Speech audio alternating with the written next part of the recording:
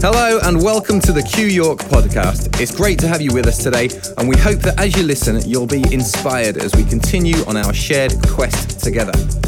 This podcast is entirely free, and yet it's not cheap to put together and wouldn't be possible without the generosity of our supporters. So if you consider yourself a supporter of Q, then please head to qyork.co.uk and hit donate to show your support today, because there really is no Q without you. Thank you and enjoy today's message.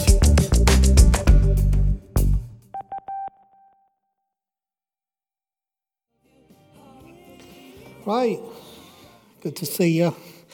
We're in here, as we said on the text, because we're not as geared up as we'd like to be in the back hall for the recording and the videoing. So, unfortunately, I'm sad that we lost the week before last.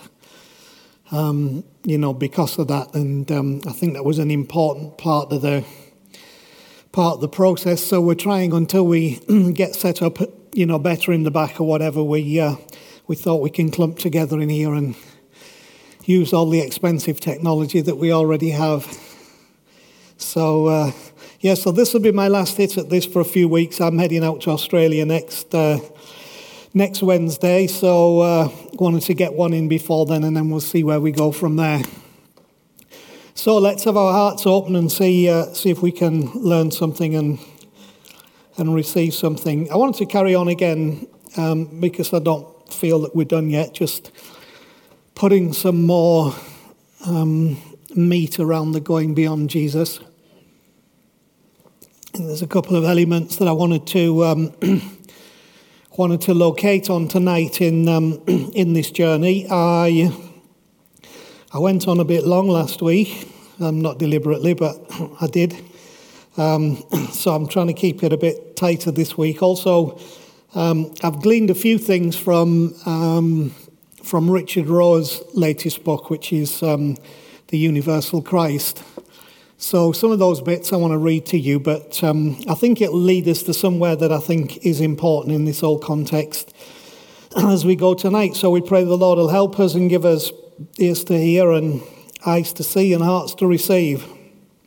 So let me read you something. I've amended it a little bit, but something that Richard Rohr put in his book. Across the 30,000 or so varieties of Christianity, believers love Jesus and, at least in theory, seem to have no trouble accepting his full humanity and his full divinity. Many express a personal relationship with Jesus, perhaps a flash of inspiration of his intimate presence in their lives, perhaps a fear of his judgment and wrath. Others trust in his compassion and often see him as a justification for their worldviews and politics. But how might the notion of Christ change the whole equation? Is Christ simply Jesus' last name? Or is it a revealing title that deserves our full attention? How is Christ's function or role different from Jesus's? What does Scripture mean when Peter says in his very first address to the crowds after Pentecost that God has made this Jesus both Lord and Christ? Weren't they always one and the same? Starting at Jesus' birth, to answer these questions, we must go back and ask, what was God up to in those first moments of creation? Was God totally invisible before the universe began? Or is there even such a thing as before? Why did God create at all? What was God's purpose in creating? Is the universe itself eternal? Or is the universe a creation in time as we know it, like Jesus himself? I think the point he makes there from the verse in Acts 2:36 is, you read these things and it's only sometimes in a context when you come back to these and you realize what actually is being said and how that requires some further thought and investigation. This idea that when Peter's preaching on the day of Pentecost, he says, God has made this Jesus who you crucified both Lord and Christ. Therefore, if he has made him Lord and he has made him Christ, he wasn't Lord and he wasn't Christ before he was made Lord and Christ. See what I mean? And you and I, those of you who've been around a while, will have read those verses in Acts, from the day of Pentecost and never given two thoughts to what the implications of this may be and how it might impact on our understanding of the whole kingdom of God and Jesus and God and us and what all this is about. So, would it be outrageous to say that we have been guilty of trapping Christ in the body of Jesus? There's something that we should essentially not just be aware of, but be experiencing. But we've imprisoned the revelation of the Christ in the body of Jesus, which is why when we started this whole series of conversations, I called it Going Beyond Jesus, when we talked particularly about the Matthew 1 genealogy. Remember the 42 generations, how the 41st generation is Jesus and the 42nd is Christ, that there were two generations, and that all of our evangelical understanding of the gospel has only taken us as far as Jesus, who is the one who saves. Therefore, our whole belief system has been interpreted through the lens of A, we need saving, B, what constitutes that salvation, and C, where does that salvation take us? So, of course, we started, answer to question A, we bought into the separation lie that, we from the beginning were depraved and totally separated from God, and every human, basically is an abhorrence to God, and God can't look upon us because we're sinners. And then, of course, because of that, we had to buy into a way of salvation that was just as akin and parallel to the Incas throwing virgins in the volcano, or some African tribes sacrificing babies, which were all to appease the anger of the gods. So we then read and interpreted the cross through the gods need appeasing, and the gods can only be appeased by sacrifice. So our version of virgin in the volcano was Jesus and the cross. Now, again, don't get me wrong, Jesus is very important. The work of the cross was important. It's relevant, it's valid. But some of the impositions we have put on the sacrifice of Jesus on the cross, I no longer believe to be the true reality. That doesn't mean I'm correct. We've tried to put, some substance to why we would think that. So, of course, that led us mostly in the Western evangelical world to the atonement theory of penal substitutionary atonement. Okay, an angry God. His anger being satisfied by the sacrifice of his son who had to die because we would have died. So we've gone through that.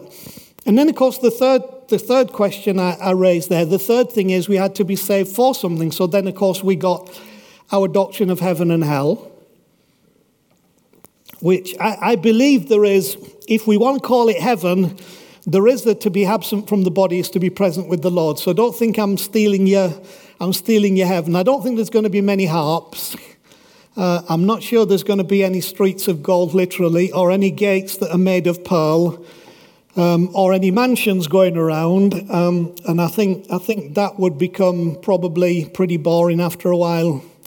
Anyway, whatever it is, we need not fear, because in him is life. That life is the light of men, and we're in him. So whatever that looks like, and I'm guessing it'll be pretty okay. So, of course, the other question then on the other side is if we then have what we thought about heaven, of course, and the punishment, then we had to have our versions of hell and what have you. And, my views of that have changed very drastically, having, in recent times looked at how the Bible really handles the subject of hell. And whatever all that is, I think a lot of hell is something we create. But I also think that the judgment of God, if there is a judgment of God, and I think there is, that it's restorative rather than retributive. And we had a retributive justice system. God will punish you forever and forever and forever. Basically, first of all, just for not saying, will you please come into my heart? So we were going to have a God who is love, but who would punish infinitely for finite decisions of human flesh that we've already said were weak, and God acknowledges that we're weak, So you can see why we have problems with some of those definitions, but we have to still take the residual factors. So this thing that God has made this Jesus, who you crucified, both Lord and Christ, is telling us that Jesus was made something beyond just being Jesus. But if we stop at Jesus, whatever it was he was made, Lord and Christ, we can have imprisoned within Jesus, because we won't get beyond those models that we have been served. Does that make sense?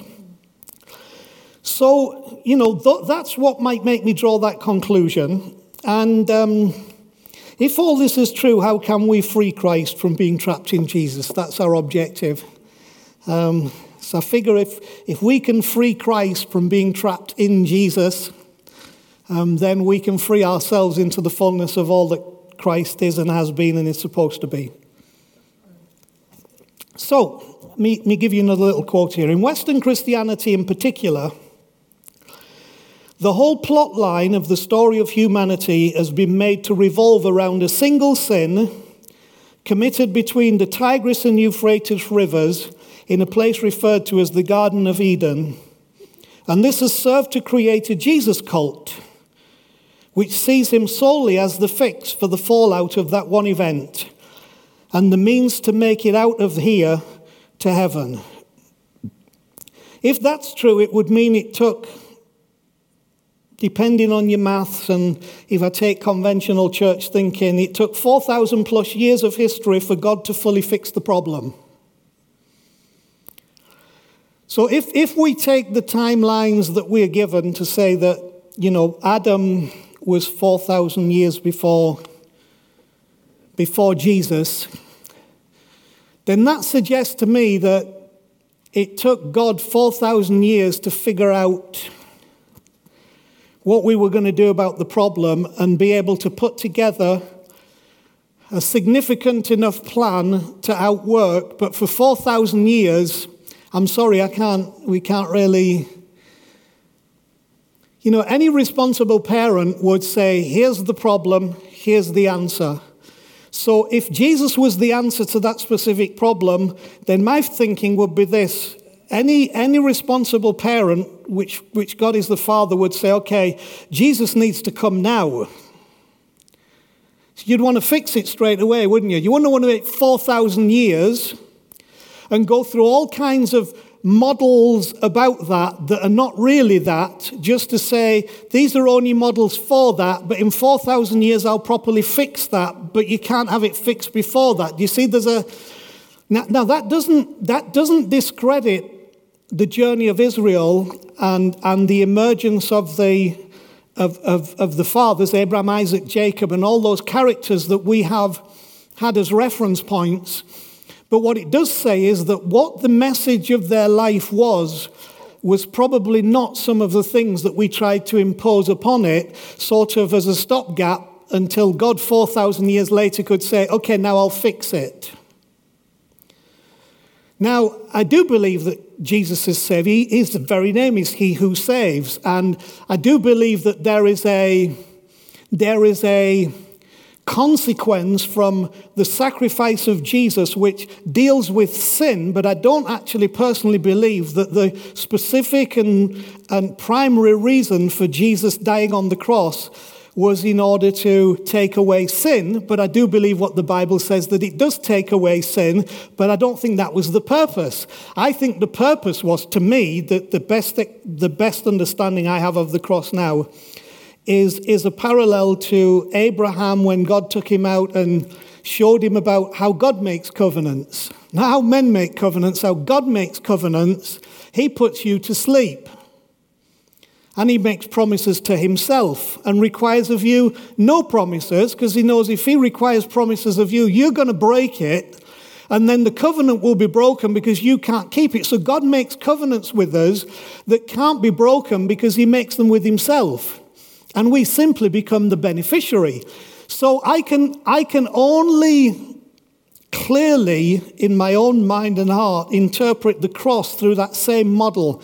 that God was again showing us and repeating to us that he's a God who makes covenants with himself. So in the sacrifice of Jesus, which wasn't blood and goats, it wasn't animals, it was the most valuable commodity you could have. God saying, okay, let's go to the most valuable commodity, the blood of Jesus, my son, to show you that I am making covenant with myself. I'm still promising myself about what I'll do toward you and for you, which is one of the reasons why I lean more towards an inclusionist gospel now, or some people would call it universalism, where I believe there's a lot more in than are out, if there are any that are out,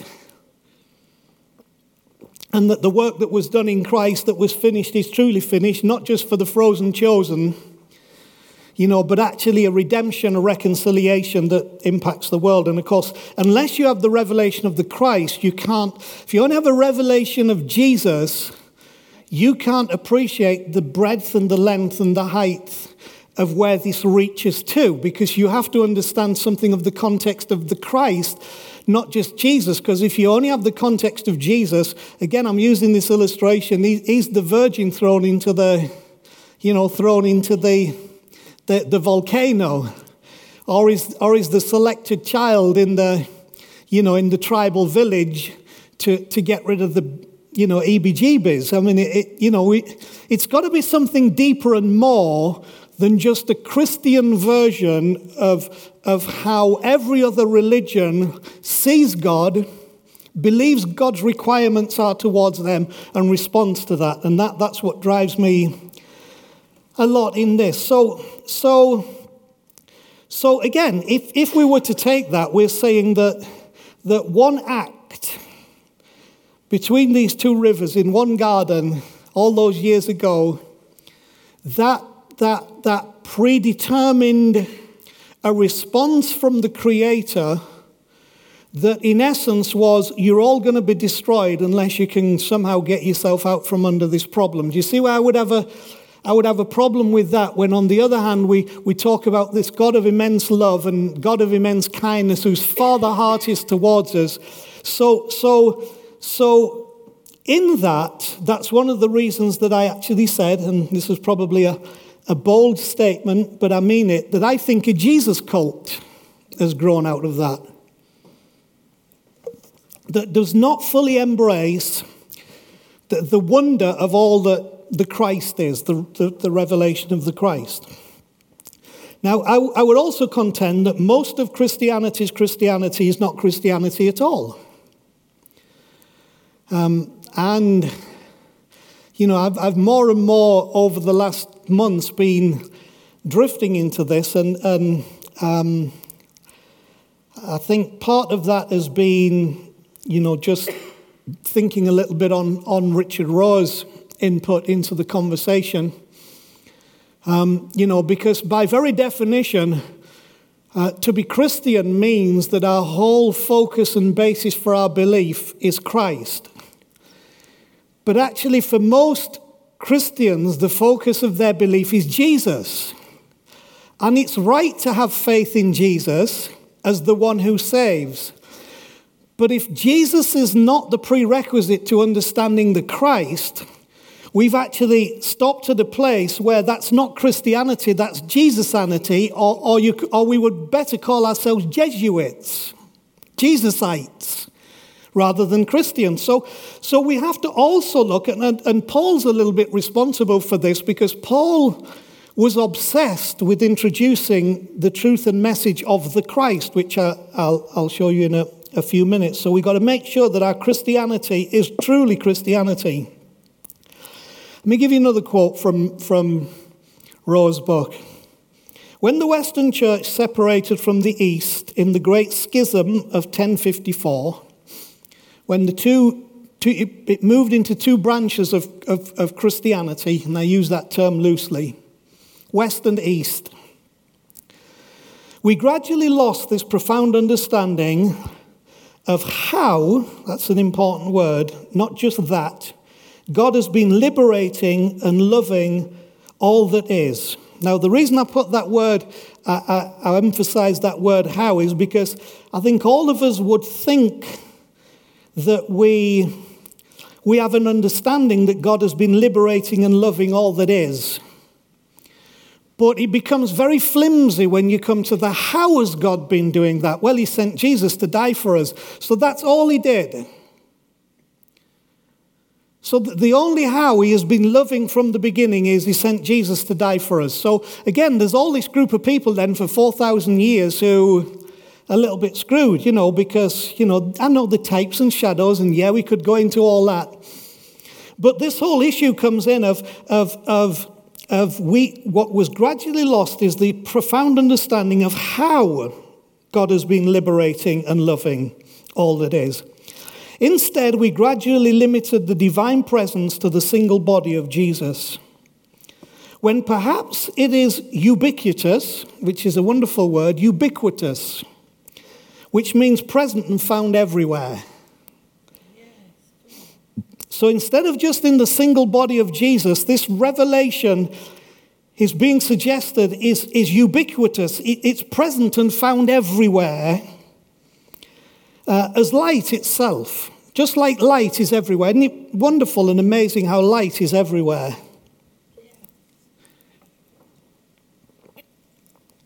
And wherever there is a light source, there is light. I've said this before, you don't make a room light by removing the darkness. There's no machine, there's no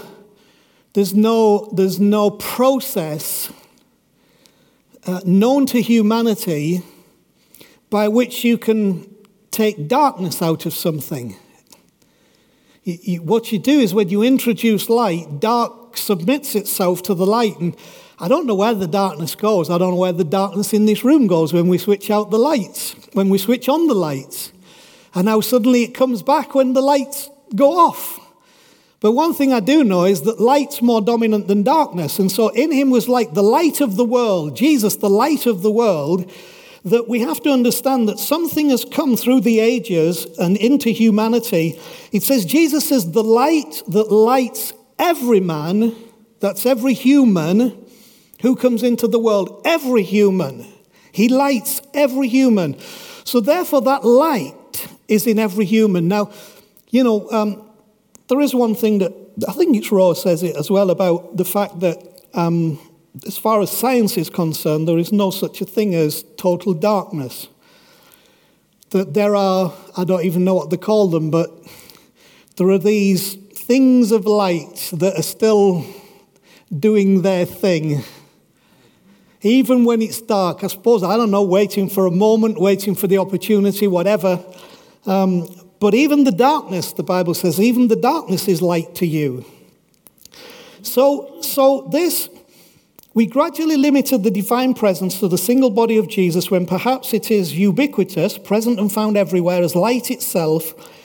And here's another wonderful word, uncircumscribable by human boundaries.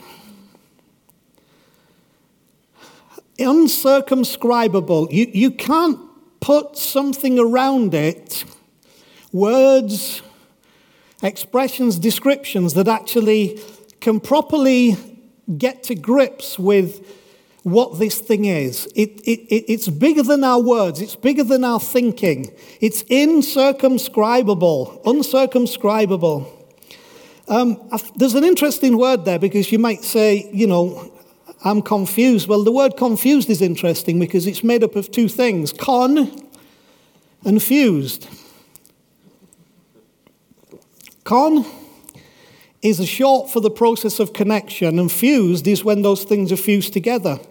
I think we have become confused about Jesus. What we have connected has been fused together, and therefore that being confused is now stuck. And I've probably been there. I would have probably, 20 years ago fought me about what it is that I'm saying now. Because the connections I had, how I connected things and how they were fused together were preventing me from breaking out into a fuller revelation of the Christ, which goes beyond the body of Jesus, beyond our limited doctrinal thoughts and our denominational positions, to something much bigger and much greater that is only available when we break the cult of just Jesus and let Jesus become the Christ, that Peter said, he has made this Jesus who you crucified, he has made him Lord and he has made him Christ. That's the experience I'm looking for, not just I was going to hell but Jesus saved me. The creation narrative is describing the miracle of incarnation from the beginning as the model for understanding the divine presence in everything. So one of the things about the revelation of the Christ is, and again, I don't want to go over all the scriptural references we've been through about everything was made by him and everything is held together through him, etc., etc. We covered all those scriptures. I don't want to go all the way back there. But the truth is, the first incarnation brought into our awareness was not the birth of Jesus. The first incarnation that we encounter is the creation story. And again, however we debate whether it is fully factual, whether it's partially factual, whether it's metaphorical, whatever it is, the truth is it relates and projects to us the truth of incarnation, of the divine not just coming into space and time, but actually being in things, right? So we have been the beneficiaries of something that went beyond just, it was not just gases floating around, but God made things. He manifested himself in things. So in form, in trees, in animals, in flowers, in clouds, in beauty, in water, in land, in mountains, he manifests himself, he incarnates himself, he puts himself into the picture in visible material form, okay, in the form of matter. So this miracle of incarnation from the beginning, that then should be the model for understanding the divine presence in everything, because we would have no problem, I don't believe, in saying that when God created the earth, he was in all that. It was of him and part of him, because the question is, how did it come into being? It came into being by the power of his word. And God said, let there be. It was the power of his word. And what was the Word? In the beginning was the Word was with God, the Word was God. Without him nothing was made that has been made. The Word was the very essence that was pouring out of him. And of course, you can't speak a word without breath. And you can't have breath without spirit. So breath, spirit, and word incarnate. They make things, right? They make matter. And God becomes present in matter when God is not matter, but becomes present in matter, so that the matter, the earth, he talks about the earth displaying his glory, right? And the magnificence of who he is, the trees clapping their hands. We talk a little bit about it on Sunday, but Paul talks about all creation is groaning, waiting for the manifestation of sonship, of God's sonship, which in essence becomes the spirit of the Christ, because Jesus was only fully aware of his sonship when he became the anointed. The Holy Spirit came on him, which is the Christos. He became the Christos. And suddenly, boom, there's a manifestation taking place. So the model from the beginning was call it God in everything or Christ in everything from the very beginning. So the first expression of this in creation is manifested light. And God said, let there be light. Now, we know from past teaching that the light that we have during the day didn't occur until day 4 of creation in the model of creation. So the light that was emanated, released, brought forth on the first day of creation was not the natural light, sun, moon, and stars. It It was something that existed without the natural process that we would see as light. And, we would probably liken it more to revelation. It was a revelationary light that was given, right? That was the very first expression of this. So let me also say at this point that the Christ mystery is the New Testament's attempt to name this visibility or seeability. That light that began in the beginning, the New Testament, particularly in some of Paul's writings, and I like the word seeability, S-E-E, ability, that they are attempting through the Christ mystery to get a grasp of this and to deal with it as seeability that occurred on the first day. The first day was a seeability. So what he's really saying is that when the presence of the Christ is in, we have a seeability. There is an ability to see. The point is, you could argue on that first day that what you were going to see was not the stuff that wasn't already there, wasn't there, because that wasn't coming until day 2, 3, 4, 5, 6. So what you needed to see was something beyond, beside, and apart from matter in existence. You were to see the presence of God in the absence of matter, but to realize that that presence would be in matter. So you already have the idea of matter and spirit coming together.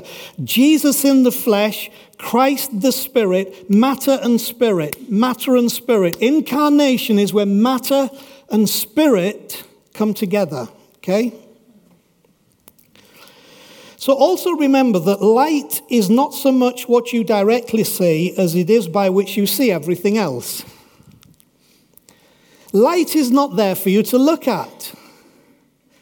Light is there so that you can see everything else in the fullness of the light. And again, I think this is worth reiterating because when I use the word Jesus cult, I'm not trying to be hypocritical. I'm using language to get a response. Because there are certain elements in that. So how much of our infusion into Christianity was pushing us all the time to look at Jesus, stare at Jesus? You have to look at Jesus. He is the light. You've got to look at Jesus. Well, you just wouldn't do that with the light. It's not what you do with the light. In fact, I've said if you look at just the practical imagery of that, if you stare at a bright light, what happens? It actually creates a blind spot. And it's an interesting experiment with people. I've got the bright lights on me for the video, but if I stare at that light and then I look at you, I can't see your face. I see form but no face. And I firmly, absolutely believe after many, many years in a process of belief that being taught to stare at the light of Jesus, that what it did meant that I never saw people as people. I just saw them as shapes, as projects. Because you see, when you look into someone's face is when you see who they really are. And the truth is that element of the gospel was never about looking to see who people really were. It was about signing people up to something that we believe they should be, which was part of the church, part of the, you got to come into Jesus. But I'm not sure the compassion was really there for people's journey, for where people were coming from what was happening in people's lives. And so I do have this issue now that I think, well, Jesus is the light. But you just don't stare at a light. That's not the purpose of a light. The purpose of light is not so that you can directly see it, but it's that by which you see everything else. So we actually shouldn't be staring at, trying to get in places where we just stare at Jesus so much as looking at our world and seeking to see our world illuminated by the light of Christ that's within us. So now we're no longer blind to the personality, the person, the individual, but now we see clearly because we're not starers at the light. And I think some of these are very simple lessons, but that's why I use the term Jesus cult, because our obsession would be that it's all there when actually it's that flows to make us here. And I'll say some more about that in a moment. There are numerous scriptures that make it very clear that this Christ that we're talking about existed from the beginning. And we've used scriptures on this, John chapter 1, 1 through 18. And I'm going to just read a few verses from that in a moment. What we've read in Colossians and what we've read in Ephesians in previous weeks, about being in Christ from the foundation of the earth, about things were created by him and for him. Without him, nothing that has been made was made. And all the whole thing of Christ is in all and everything, all that stuff that we've talked about. So the Christ cannot be, if Christ existed from the beginning, if he was there, existent, I don't even like to use the word with, but within all that God the divine was, then Christ cannot be, here's another good word, Christ cannot be coterminous with Jesus. Now think about that word. What's the terminus? It's where something starts or where something stops, right? So Christ cannot be coterminous with Jesus, which means Christ doesn't start with Jesus and he doesn't stop with Jesus. He cannot be coterminous with Jesus. If he was in the beginning, because Jesus, as I've told you before, was only Jesus when he became Jesus. Because in the beginning was the Word was made flesh, right? You will have a child, you will call his name Jesus. Why? Because his name wasn't Jesus before then. But you will call his name Jesus, for he will save his people from their sins. You will call it. So this wonderful word, that if Christ was from the beginning, he cannot be coterminous with Jesus. But by attaching the word Christ to Jesus, we can, if we're not careful, skip over it. Jesus Christ or Christ Jesus, we can skip over it as if it were his last name. So if you're like me, many of us, we grew up where Jesus Christ was just another way of saying Jesus, rather than Christ was a way of saying something more than Jesus, of which Jesus was a wonderful and relevant and necessary part. And Jesus was the Christ, but Christ is not just Jesus. So if we're not careful, we skip over that and it just becomes like a last name, Jesus Christ, instead of a means by which God's presence has permeated all matter throughout all of history. So we're looking, God has permeated all matter throughout all of history, and Jesus becomes part of that process of permeation and plan that brings us again to a fresh understanding of covenant with its most valuable commodity of his blood, but something more important, because God is now bringing us a revelation about not the importance of God, but the importance of human. So let me just run through John 1. I'll just very briefly make some comments on this. I think this is the NIV that I've got here. In the beginning was the Word. The Word was with God. The Word was God. He was with God in the beginning. That's the Logos. And I believe Christ is another way of saying these things, because Christ is a New Testament way of expressing this, okay? Through him all things were made. Without him nothing was made that has been made. In him was life, and that life was the light of men. The light shines in the darkness, but the darkness has not understood it, or the darkness could not put it out. or the darkness could not overwhelm it. So in who was life? Right? I want you to keep this in your head. In him was life, and that life was the light of men. Who's that talking about? Okay, just hold that. Verse 6, there came a man who was sent from God. His name was John. He came as a witness to testify concerning that light, so that through him all men might believe. He himself was not the light. He came only as a witness to the light. The true light that gives light to every man was coming into the world. So the light existed because it was coming, right? But the light existed before. It was coming. All of this was coming. Verse 10, he was in the world, and though the world was made through him, the world did not recognize him. Who's that talking about? You'll say it's talking about Jesus. Verse 11, he came to that which was his own, but his own did not receive him. Who's that talking about? You'd say, well, that's Jesus. Yet to all who received him, to those who believed in his name, he gave the right to become children of God. Children born not of natural descent, nor of human decision, or of a husband's will, but born of God. And you said, that's Jesus. But watch this. Because I could insert two words here. And then the Word became flesh. So all this is happening before the Word becomes flesh. Do you get that? And the Word became flesh and made his dwelling among us. So he being in the world is before the Word was made flesh. Can you see that from what's written here? He was in the world before the world became flesh. All who received him before the Word became flesh became children of God. He gave the right to them to become children of God. He was in the world, and the world was made by him, and the world did not recognize him, but this is before the Word became flesh.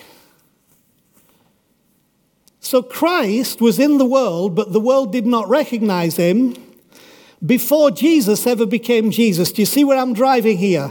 So all of this scripture down to verse 14, I would have said at one time, this is just telling you about Jesus. But Jesus didn't come on the scene until verse 14, but he's already in the world before verse 14. He's already sent from God before verse 14. In him is life before verse 14. And that life is the light of men before verse 14. So the world has been saturated in Christ from the very moment that breath left the mouth of God, which is a very human way of putting it, and Word created matter. Christ has been involved, working with, and allowing people throughout those generations to receive him, to believe in his name, and therefore become children of God. Abraham was as much a child of God as you or I, who asked Jesus into our heart, and yet Jesus hasn't even come on the scene yet. So I hope that makes sense to you. I thought that the Word became flesh, then made his dwelling among us, and we have seen his glory, the glory of the one and only who came from the Father, full of grace and truth, the one about who Peter says God has made this Jesus both Lord and Christ, so that you could see the continuance of the incarnate Christ being present in all things. This is going somewhere. Stay with me. It's interesting, and this has intrigued me from way back in our Wilton Rise days, those who were ever there with us. It's interesting that Jesus refers to himself as the Son of Man 87 times in the Gospels. In fact, if you look for Jesus referring himself to the Son of God, you'll find a couple of possible proof texts of Jesus acknowledging or saying himself, not someone saying of him, that he was the Son of God. Do you know who predominantly used the term Son of God in the context of Jesus? Those who the Gospels called demon-possessed were the ones who most consistently referred to Jesus as Son of God. Jesus never, except from those two little things that we could talk about, but they're not of significance, he never referred to or drew attention to himself being the Son of God. His whole focus was drawing attention to him being Son of Man. Okay? He was drawing attention not to his divinity, but his humanity. Therefore, I have to say the great emphasis in the Word made flesh was not the spirituality, but the humanity. And what we've done, we took Jesus, but instead of understanding the emphasis was on his humanity, we made the emphasis on his spirituality. So we took the revelation of the Christ, which is the true spirituality, which goes way beyond anything we ever thought, and we stuffed it into Jesus, and then we sewed that up, and we glued the joints so that you couldn't get at who the Christ really was. And so we finished up with the Jesus who, he is the Son of God, when Jesus is saying, I want you to see me as Son of Man, which is extremely important. So frankly, I would have to say from the gospel evidence that Jesus came to show us how to be human much more than how to be spiritual. And then we've spent a lifetime trying to devise what it means to be spiritual, rather than trying to absorb and understand and be comfortable with what it is to be human, realizing that to be human is just as spiritual as what we thought was to be spiritual, because it's an incarnate revelation. The world was spiritual from the very beginning because it was made from breath and word, spirit. So the truth is, Jesus is the archetypal human, just like us. You know, verses in Hebrews, he was tempted in all points just like we are. He was made to be like us in every way so that he could fully represent us. And he showed us what the full human might look like if we could fully live into it. Jesus was showing us what the full human might look like if we could fully live into it. That's why you don't read anywhere in all of the Gospels Jesus ever saying, worship me. You only ever hear Jesus saying, follow me. Now, that doesn't mean we shouldn't worship him. It doesn't mean that it's not appropriate to worship him because of what he is, who he is to us and what he is in our lives, and then the fuller revelation of the Christ. But what Jesus was showing is that was never the point of this, to get a bunch of people who would stare at the light and worship him. The point of this was, like Jesus in the earth, that we live by the light so that we might follow, and in doing that in our own lives, in our own minds, in our own world, and out into the world, that we might realize what it is to be fully human and to celebrate the gift of our humanity and the uniqueness of it. Now, on the other hand, Christ is a good and simple metaphor for absolute wholeness, complete incarnation, and the integrity of creation. So that's what the Christ represents. So in those two together is where the mix comes. Now let me quote again a little bit from Richard Rohr. In his letters, Paul rarely, if ever, quotes Jesus himself directly. Just like I've said to you, it's very interesting that Paul almost never preaches from Scripture. When you read Paul teaching and preaching, which is fascinating, isn't it? Paul rarely, if ever, quotes Jesus himself directly. Rather, he writes from a place of trustful communication with the divine presence who blinded him on the road to Damascus. Paul's driving mission was, and I quote from Acts 9:22, to demonstrate that Jesus was the Christ.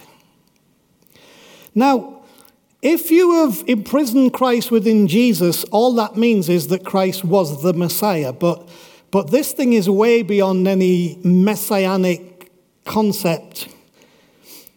So his driving mission was to demonstrate Jesus was the Christ, which is why we are called Christians to this day and not Jesuits. Describing the encounter in his letter to the Galatians, Paul writes a most telling line. He does not say, God revealed his Son to me, as you might expect. Instead, he says, God revealed his Son in me. That's in Galatians 1 verse 16. Not that God revealed his Son to me, but God revealed his Son in me.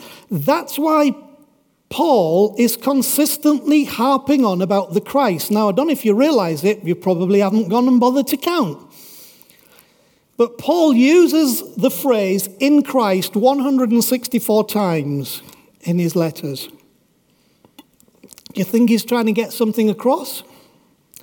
He talks about Jesus, he talks about Jesus Christ, he talks about Christ Jesus.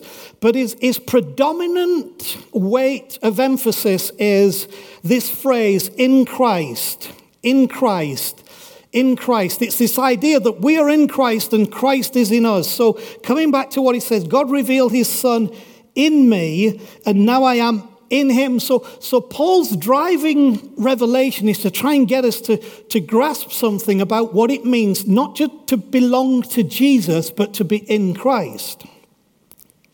And of course, we talked about how, the great mystery is Christ in you, the hope of glory, but we're not going there again. So some more adjusted quotes from him. Jesus Christ is the amalgam of matter and spirit. Jesus, human, matter, Christ, spirit. So it's the amalgam of matter and spirit put together, Jesus Christ. When we say Jesus Christ, we're talking about matter and spirit together, okay? We're talking about something that was before we ever existed and something that is beyond our existence that somehow meets and cooperates and coordinates together in this moment in us. It's so that we ourselves can put it together in all places. Because it's matter and spirit put together in one place. Jesus was the one place where matter and spirit comes together so that we can put it together, matter and spirit in all places, and enjoy things in their fullness. It can even enable us to see as God sees. And if that is not expecting too much, this will inspire us to an incarnational worldview, which takes in what we've talked about. Okay, let's move this on. All of past and future meet in the body of Jesus, where for the first and fullest time, the divine shares the challenges we face in a human body. Doubtless something happened at the Jordan that was a point of change even for Jesus. Do you remember that in Luke chapter 4, where Luke chapter 3, Jesus is baptized by John in the Jordan, and that's when, he says that the heavens opened and a voice spoke and the Holy Spirit descended on him in the form of a dove, and the voice said, "This is my son, who I love, and I'm pleased with him." And of course, the words there was he was Christos, he was anointed, something came on him, the Christos came on him. So you have this incredible reality that Jesus was about 30 when that happens, Luke chapter 3 tells us. And then you piece together the Jesus story that up to that time, he hadn't done what we would perceive as a miracle. He hadn't preached his messages. He hadn't taught what he taught. He hadn't fed the multitudes. He hadn't healed the sick. And then, of course, if you go to Acts 2:28, is it? It says how God anointed Jesus of Nazareth with the Holy Spirit and power, who went about doing good, healing all those who were oppressed of the devil because God was with him. So this whole thing that I could argue to simplify it, that until Jesus became the Christ,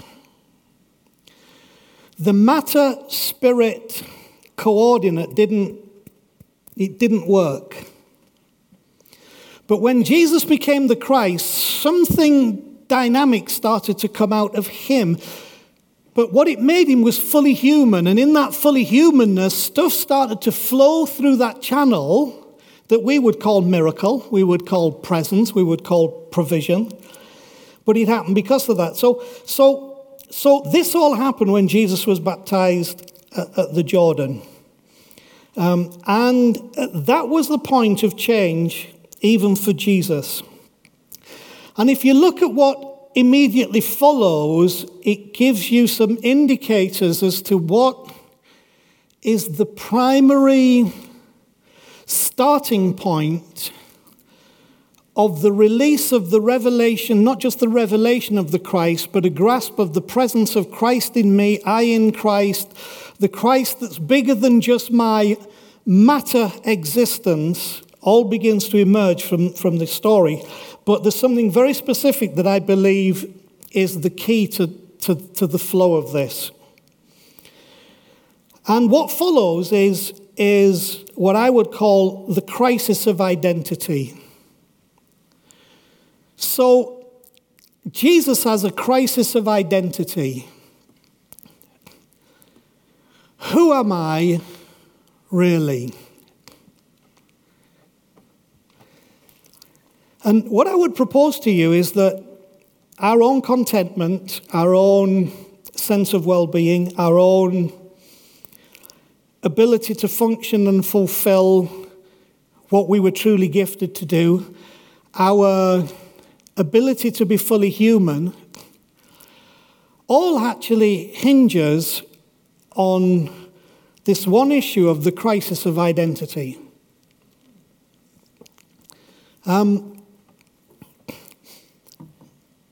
Again, using the idea of the Jesus cult, you understand, I'm using this to grab your attention with this. The idea that we lose our identity in Jesus, I believe, is not biblical. I believe what he came to do was not get us to lose our identity in him, but to get us to receive the same Christ spirit that was in him. So the mystery is Christ in you, Christ in you, Christ in Jesus, Christ in you, the hope of glory, the expression. And so this is the crisis of identity. So what happens with that, and this is the practical issue that brings us towards where I wanted to take us tonight. Luke chapter 4 says that he was led by the Spirit into the desert, where for 40 days and 40 nights he was hungry, and then he was tempted by the devil. So he was led by the Spirit towards an encounter that was really asking the question, have you really got it? Have you got this? What was the it? The it was the heavens open, the Father's voice saying, you're my son, right? This is who you are, you're my son. Here's how I feel about you. I love you. And here's my measurement of everything you've done. I am pleased with you. Now, when you look at the issue that up to this point, we have no record other than Jesus at the temple when he was 12 years of age talking to the elders in the temple. We have no record of him doing. But the Father's pleased with him. So it can't be that the Father's pleased with him because of his doing. It must be that the Father's pleased with him because of pure acceptance and because of love, and because of who he is to the Father. You're my son. I love you. I'm pleased with you. So that gets tested. And the issue is for all of us, what gets really tested in our attempts to really get a hold of who the Christ really is in us, it all gets tested, and it gets tested not, I believe, by some, pseudo-spiritual devil. I'm not even sure in the account of Jesus in the wilderness that a physical devil came and talked to him. I'm just not sure about that. I've met the devil in the desert. First of all, I've been in too many deserts, and secondly, I've met too many devils. But you know what I discovered? That devil was invariably me. It was all the things that I throw at myself in self-doubt, in self-condemnation, in self-rejection. Because here's the summary. Do you remember there's 3 recorded temptations when he was hungry? If you're the Son of God, command these stones to become bread. Why don't you short circuit the second one, what you're doing? If you'll bow down to me, I'll give you the kingdoms of the earth. Third one, go and throw yourself off the pinnacle of the temple and let the angels save you. And then here's the summary of those 3 things. If you are who you think you are, prove it. And so the great trap was the trap of the ages of trying to entice Jesus with his humanity, who is now getting to grips with his spirituality in the Christ that's now on him and in him, just like with Paul. His great struggle and his great battle is, I must have to prove this some way. And how we begin to mess up the whole issue of our true identity is when we fall into the trap of, if you are who you think you are, prove it. How many times has it gone through your mind, well, if you were really a Christian, you wouldn't have this. Well, if you really knew how to pray, you'd have got that. If you really were honoring God, that wouldn't have happened. And somehow that inner voice, because remember, the terms devil and Satan in the Bible are really, we've made them beings when actually, the word Satan is adversary, means so anything that's an adversary or adversarial in biblical terms is a Satan. So I've been Satan to me more times than I care to mention. I've been adversarial, and all the time it's usually the same thing of, if you are who you think you are, then prove it. It's all about identity. And that's why, and devil, what's the one for devil? It's accuser. So devil is an accuser, Satan is an adversary. So it doesn't actually have to be a physical, spiritual being, because, heck, we can be that to ourselves so easy in the deserts of our life. But it's always the same. The challenge is always to try and disrupt our acceptance of the identity that we have. The greatest problem that we all have with embracing the miracle of the revelation of the Christ is that it gives us an identity that we believe we deserve, that we don't believe we should have, and that we don't believe that we could live up to. So if we slide that back to Jesus, what we're able to say is, I'm just a sinner saved by grace. In me, all that's in me is sinfulness, but thank God, when God sees me through Jesus, thank God he still loves me because he sees me through Jesus. In other words, he doesn't really love you. He loves Jesus, but he doesn't love you, and you're just sliding in, because instead of looking at you, he looks at Jesus. Do you see how that's got real problems with it? But you see, the issue is when you come to the Christ, there has to be a confidence, like Jesus heard, you're my son, I love you, I'm pleased with you. And immediately he is tested to not believe that he's truly a son who's loved, with whom God is pleased, and that in order for that to be a reality, he must have to do something. He must have to put in the effort. But Jesus resisted that, didn't get drawn into it by degrading the identity that God had placed upon him. So the way of the will of God, because this is the other struggle that we have because of identity. Well, what's the will of God? Have I fulfilled the will of God? Am I in the will of God?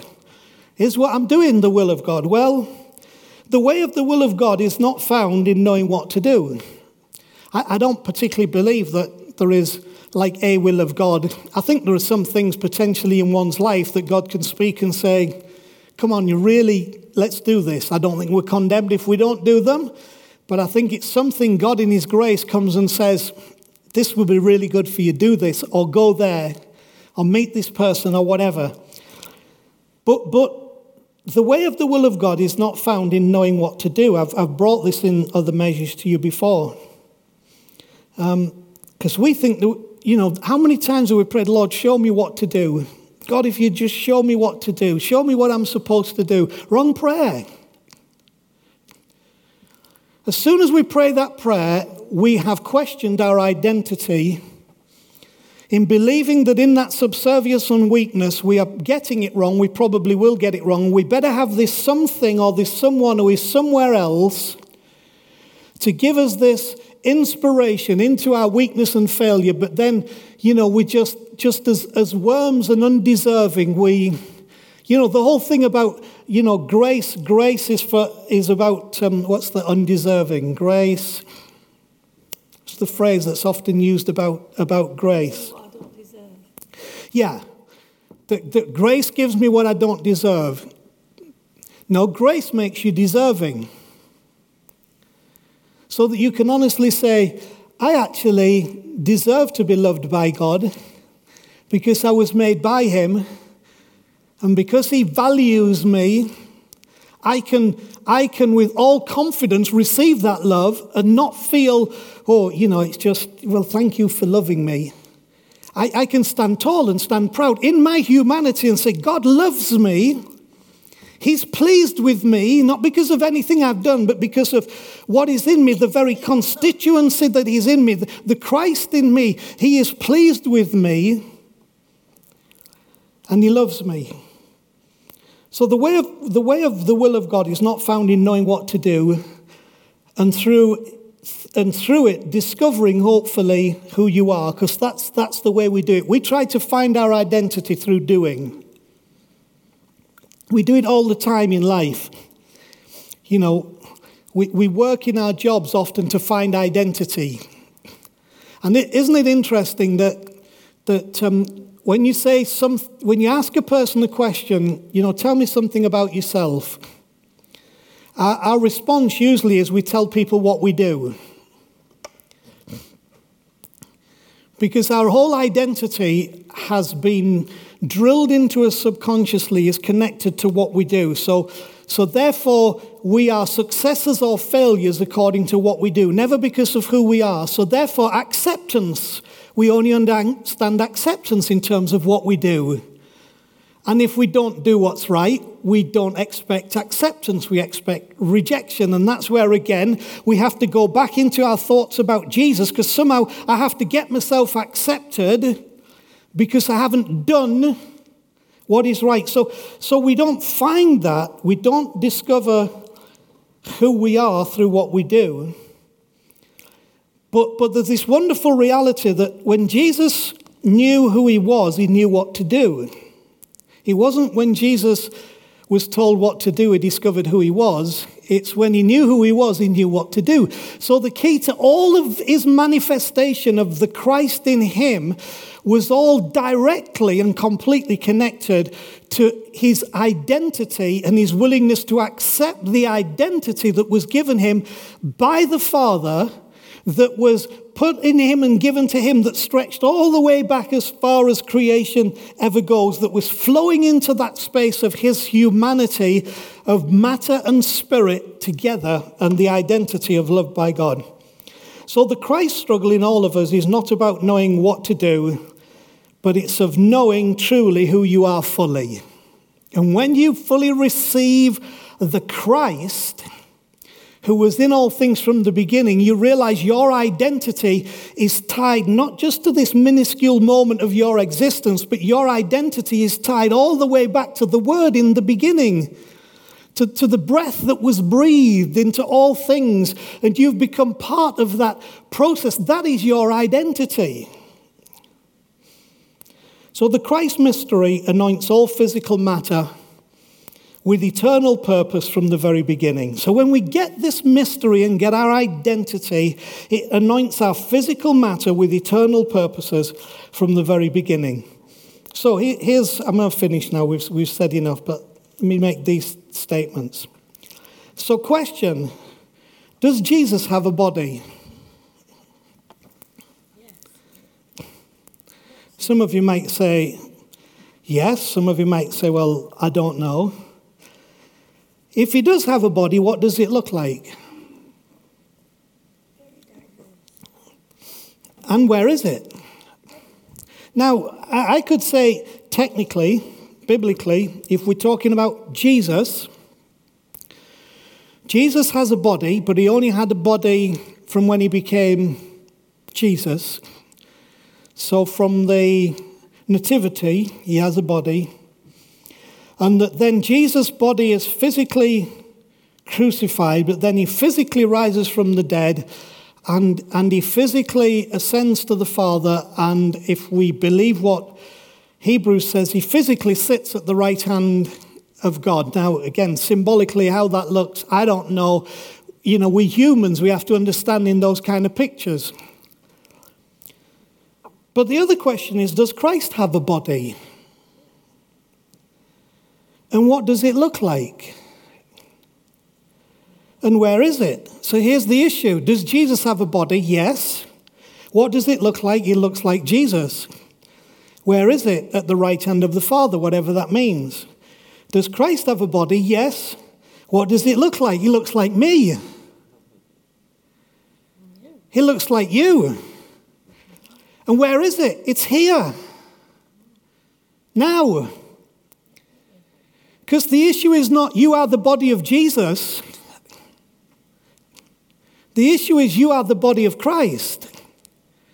Which means the very empowerment that was in the matter, the physical matter of the physical Jesus is the very same Spirit, the very same Christ that is in you and I. And he says that you are Christ's body. Christ is the head and you are the body. The whole thing fitted together, flowing. That's not Jesus, that's Christ. That's the whole thing that from the beginning flows through us. Now the truth is, if we can grasp that identity and realize that's what I am Christ's body in the earth and it's here, then the truth is all that we talked about right from the beginning about the flow can flow through us, and we can have the full revelation of all that manifests in all the ways we talked about the last couple of weeks. So let me give you one last verse from Colossians 1:23, but I don't know which version it's from, but it's a fantastic version. So let me close with this. It says, never let yourself drift away from the hope promised by the good news. This is the good news. Which has been preached to every creature under heaven, and of which I, Paul, have become the servant. Question. Did Paul preach to every creature under heaven? Did even Paul and everybody else who'd thrown the hat in the ring with all this, Peter, Apollos, James, did they preach to every creature under heaven? And the answer would have to be no. Have we preached to every creature under heaven? And the answer is still no. But Paul says, never let yourself drift away from the hope promised by the good news, which has been preached to every creature under heaven. How has it come to them? It's come to them because of the Christ in all things, who is the one who brings to life, because he is the light, and he begins to light that people can see, so that as they respond, they can have a revelation of the Christ. Is Jesus important? Yes. Is Jesus the Savior? Yes. If I never heard the name of Jesus, can I still be, let's use the term, saved? The answer is absolutely yes, because Christ has been preached to every creature. And we've had a privilege to have the model of understanding the particular incarnation of Jesus in the flesh, the Word in the flesh. But I hope this helps you and opens your heart and spirit. And that, as is written here, we never let ourselves drift away from this hope promised by this good news. Amen? Yes. Amen. Okay. So I hope that's been helpful, and blessings on you, and thanks for being here. And I'm sure we'll continue the conversation in many and various measures since. So be who you are. Be who you are. Accept your identity, that you are the body of Christ. You are. You're the son who's loved, who God is pleased with. You're in that very place. Let it all flow through you. Let it flow through me. And let's let that flow out into everything that we do. And I think we'll be okay then. All right, we love you. Bless you. We're done.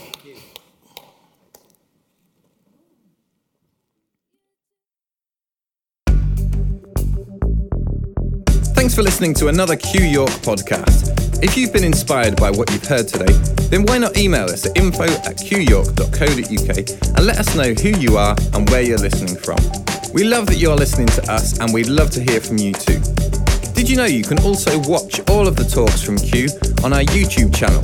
Just go to youtube.com/Q Church York. We look forward to having you with us again soon. Until then, enjoy the quest.